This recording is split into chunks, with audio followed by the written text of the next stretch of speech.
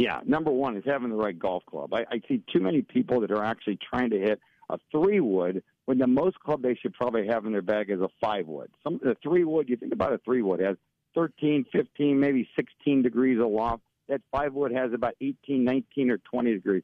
So until you can hit that 5-wood consistently, don't go to the 3-wood. If you can't hit the 5-wood consistently, grab a 7-wood, something with a little bit more loft to help get you the ball in the air. Because if you don't get it in the air, it's not going to go. The 3-wood won't even go as far as a 5-wood. So, but the number one thing in hitting those fairway wood, you still have to have a slightly downward stroke on it. So, the ball's going to be forward for a right-handed golfer more towards your front left foot. So it's going to be about 2 to 3 inches in, not as far up as the driver, because we cannot hit this on the upswing. If you hit it on the upswing, you're going to top it. It's going to go forward. So, think of it as playing maybe a 4-iron or a 5-iron.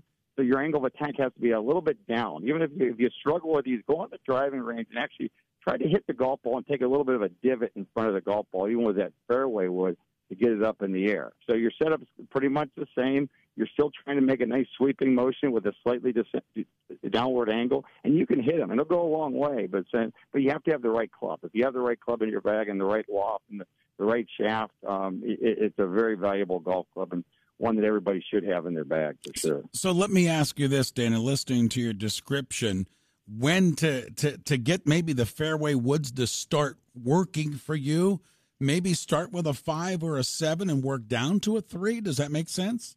Absolutely. And a lot of times I don't even put a 3-wood in my bag. It's by far the toughest golf club to hit. You think of a driver. A driver's up on a tee. Boom, you can hit that pretty easy. That 3-wood, now you have a long shaft, you have very little loft, and you're trying to hit it off the ground. So even sometimes it's easier to hit off a little bit of a fluffier lie in the rough than off of a tight fairway.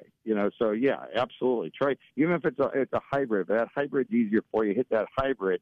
But yeah, you still have to hit down on that golf ball just a little bit, ever so slightly. If you're not hitting down on it, you're probably not going to get that thing in there. Ideally, you'd like to hit it right at the bottom of your arc and be, it may be -1 or -2 degrees going into it to get that thing up in the air. You can't hit way, way down on it, but at the same time, you can't be hitting up on it or you won't get it up in the air. But yeah, make sure you have enough loft. Even if you have a 3-wood, and you can change the loft with the setting, add more loft to it. So if you can get up to 15, 16, so if you struggle with it, make sure you have enough loft. A little shorter shaft will help that as well. So sometimes you don't need that real long shaft. So maybe a 3-wood with a 5-wood shaft on it, we fit a lot of people for too, which now they're pretty effective with it as well. So play around with it. If you struggle, see your local PGA professional.